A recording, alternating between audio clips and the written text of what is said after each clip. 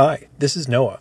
Over the past 20 years, my wife and I have lived in Oregon, Rhode Island, Maryland, Florida, Mississippi, California, a different part of Maryland, a different part of California, and over the past 3 years, we've lived in Japan. Today, I'm at London Heathrow Airport, picking up my family so we can complete our move to the United Kingdom. This podcast was recorded at 1:33 p.m. On June 14th, 2023. Things may have changed in the time you hear it, but I'll still be using NPR Politics podcast to get caught up on what's going on at home. All right, here's the show. I had no idea where that timestamp was going. I feel like I did not know what location he was going to be in next. Yeah, what does the guy do? Good question. Hey there, it's the NPR Politics Podcast. I'm Miles Parks. I cover voting. I'm Susan Davis. I cover politics. And I'm Mara Liasson, national political correspondent. I have demanded that every other candidate in this race either sign this commitment to pardon on January 20th, 2025, or else to explain why they are not. You might recognize that voice. It's Vivek Ramaswamy, the entrepreneur and investor running against Trump for the Republican nomination for president. Ramaswamy was outside the federal courthouse in Miami yesterday, pledging to pardon Trump for his alleged hoarding of state secrets and confidential documents at his resort in Florida. So let's start here. We're going to be talking a lot about pardons today. Yes. Sue, where does Ramaswamy fall in terms of the Republican candidates on this issue? He's certainly been the most out there and the most aggressive in saying unequivocally, as soon as the indictment was delivered, that he would pardon Donald Trump if he were elected president.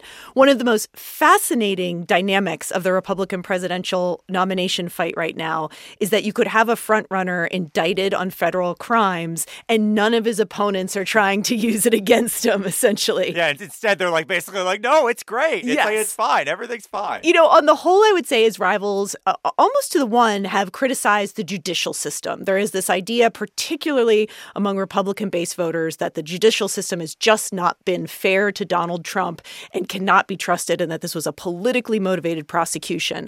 The question of what to do with Donald Trump if he is convicted in this case is one that his rivals are going to have to answer. Ramaswamy, quick out of the gate to say he would pardon him.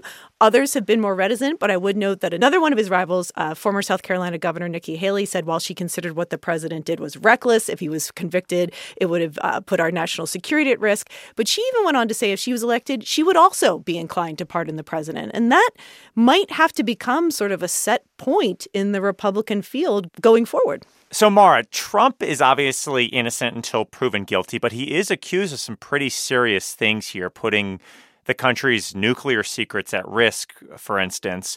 What do you make of the candidates in the field kind of potentially jumping on board to say, no, it's fine and Trump should get a pass here? Well, this is the really tough part for the Republican field. All along, they have been trying to figure out what to do about Donald Trump. You know, a lot of the Republican establishment, a lot of Republican voters would like for him to be in the rearview mirror, but instead he's on the hood of the car, and he is once again. Every time he gets into some kind of legal trouble, the other candidates have to come to his defense because they haven't figured out how to go after Trump to deny him the nomination while not alienating his voters, which are the biggest chunk of the Republican primary electorate, and they just can't figure out how to do that. And this is just the latest example of this. They don't talk about the charges. They don't say what he did was fine. They just say that this is an example of the weaponization of the Justice Department and that he's being unfairly treated. So I think that every one of these things puts them in his camp, every one of these legal problems. And only Chris Christie, who I would say is a minor candidate, he's become kind of the heat-seeking missile of the field, is willing to say Trump is unfit, Trump did something wrong. It's interesting, too, that now that we actually have actual indictments, it becomes less of a hypothetical and something that candidates will have to respond to. And what's interesting is a lot of the pressure is actually coming from conservative media. Florida Governor Ron DeSantis is a good example. He is probably Trump's closest rival in the race. And he had already been asked prior to the indictment over the documents case by conservative talk radio, hey, would you consider pardoning Donald Trump if he was convicted in a separate federal investigation related to the January 6th attack? And he didn't rule it out. He said if he were president, one of his day one activities would to review any number of pardons for cases that he considered to be politically motivated all the way up to Donald Trump. So this question of when to use presidential pardon power, how to use it, and if you should use it for a potentially convicted former president, I think has just become very salient, not only to the primary fight, but to the general election. Certainly should Trump win the nomination or anyone else who's on record about this very issue. There really are two different issues here. One is, would you pardon him if he's convicted? And you can make a very strong argument that it would be a good thing for the country, a kind of healing act. This is what Gerald Ford did for Richard Nixon. That's quite different than being asked about what Trump did. And if other people go to jail for the same thing, and we now have a whole lot of examples of people who have gone to jail for a number of years for doing exactly what he did.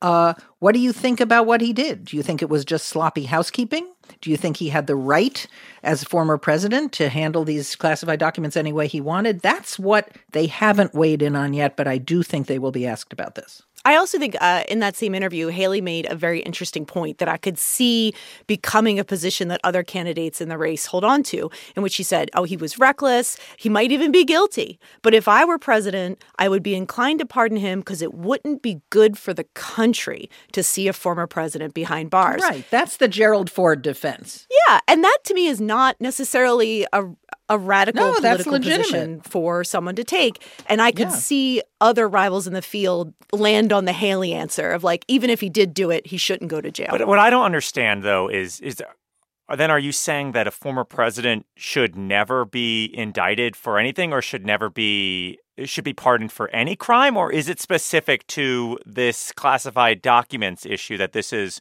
it was only national security? This crime not enough? Exactly. Yeah. Or are you boxing yourself in then to say, I don't know. I just feel like doesn't that open the door up to a lot of potential issues down the road? We are in completely uncharted territory here, Miles. But I would say that, and Haley at least said she specifically was referring to a documents case, that she thought it would not be good for the country in the case of the classified documents case to ultimately see Trump behind bars. And a lot of the country might actually agree with her on that. I think so. I think that would be a very defensible lily pad for her to land on and for other candidates to land on. Okay, let's take a quick break, and when we're back, more on pardons. And we're back. And Sue, pardons were already becoming kind of a pretty big issue in this kind of burgeoning Republican primary field related to January 6th. Yeah. And, the more than 1,000 people who have now been charged by the Justice Department for the uprising at the Capitol.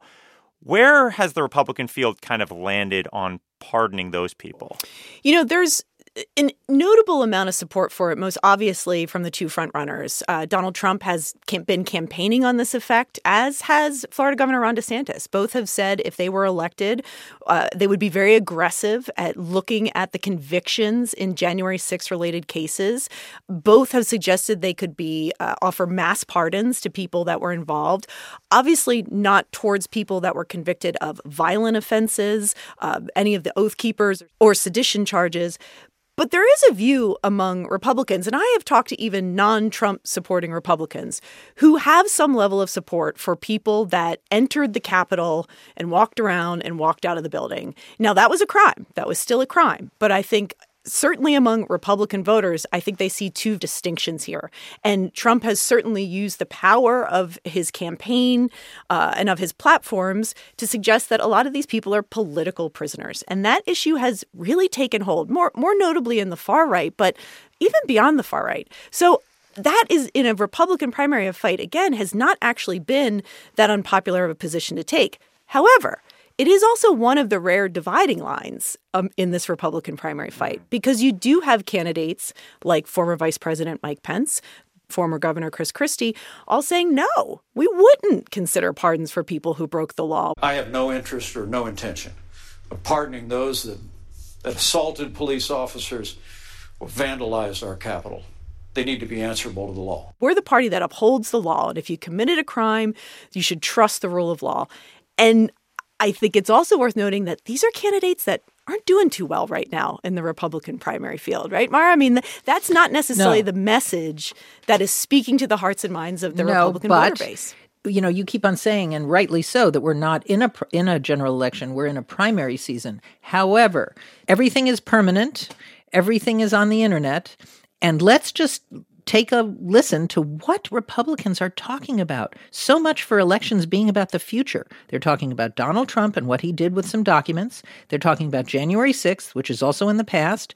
So the Republican Party is stuck talking about Trump, is stuck talking about January 6th, and you're not hearing an optimistic message about the future and how they're going to make life better for people. And I think that's significant. It is. And I also think part of what's risky about this, and we learned this, I think, in the midterms, and I've admitted on the podcast, I'll admit elsewhere, that this surprised me in the midterms, how much sort of upholding democratic institutions and norms did seem to resonate. Yeah, with pollsters voters, just missed it completely, but it did resonate. And certainly some reporters, that people who ran as election deniers, that ran, questioning whether January 6th was really an attack, didn't do as well. And I do think that it does speak particularly to independent voters, swing voters. They're really turned off by this kind of stuff. So you have to question the wisdom of going too hard and too loud, one, about the past, and two, about a controversial event in the past, whether it can ultimately really become an anchor in a general election. Well, the thing I wonder, too, right, is the January 6th, pardoning the people who went inside the Capitol on January 6th does feel slightly different than potentially pardoning Trump in terms of, like, what you mentioned about, like, being for the public good. Yeah. Like, not having a president behind bars is one thing, but, like, what public good does it serve to pardon those folks? Is that a harder case to make? That's a good question. I talked to a guy named Jeffrey Crouch. He's a professor at American University, and he's an expert on the use of pardon power. And I asked him, is there any precedent for a president pardoning people associated with an event, like mass pardons associated with some kind of event? And he noted that there was.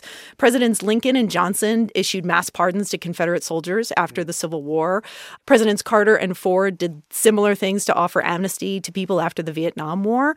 I think for Republicans, and certainly for Donald Trump, I think that they would look at January 6th through a similar type of lens, that they do think that regular citizens were prosecuted maybe unfairly or too harshly, and that to move past that event, you could argue pardons for some number of the accused would be appropriate. I think there is also an argument, certainly among another vast segment of Americans, who think that this was a really violent attack on democracy, on elections, on the very core of our institutions. And they were not insignificant crimes, even if you were just walking in and walking out, and that they should be taken very seriously. Well, and I do wonder, Mara, about how this all plays into, is this committing to pardons, does it still continue moving us towards a place where this is another moment of Trump having a role in a democratic norm just kind of being shifted a little bit to the side?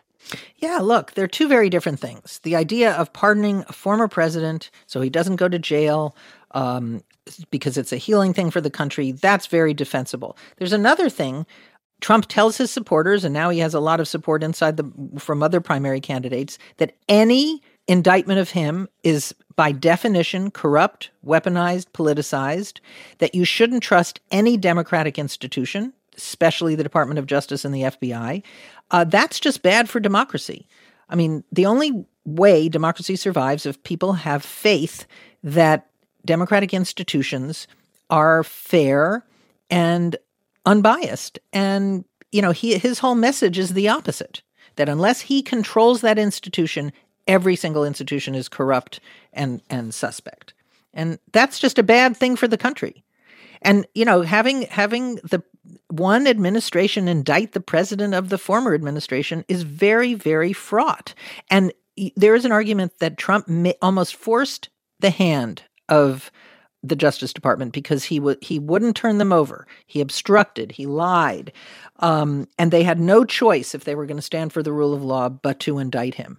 But it's also a political case, and they have to convince the court of public opinion that what they did was fair and not overreach. And because we're in such a weird through the looking glass moment in politics once again, it also raises the question, Trump is in a position to win the nomination. Should he win the White House next November, we go back to the question, can the president pardon himself? Oh, no, don't do it. which is something that was debated at the end of Trump's term. There was a thought before he left he might try to do it. And if he is reelected and is convicted or facing convictions, we don't know the answer to it. It would almost certainly be challenged up to the Supreme Court, but we might ultimately get the answer if he can or can't. All right, well, let's leave it there for today. I'm Miles Parks. I cover voting. I'm Susan Davis. I cover politics. And I'm Mara Liasson, national political correspondent. And thank you for listening to the NPR Politics Podcast.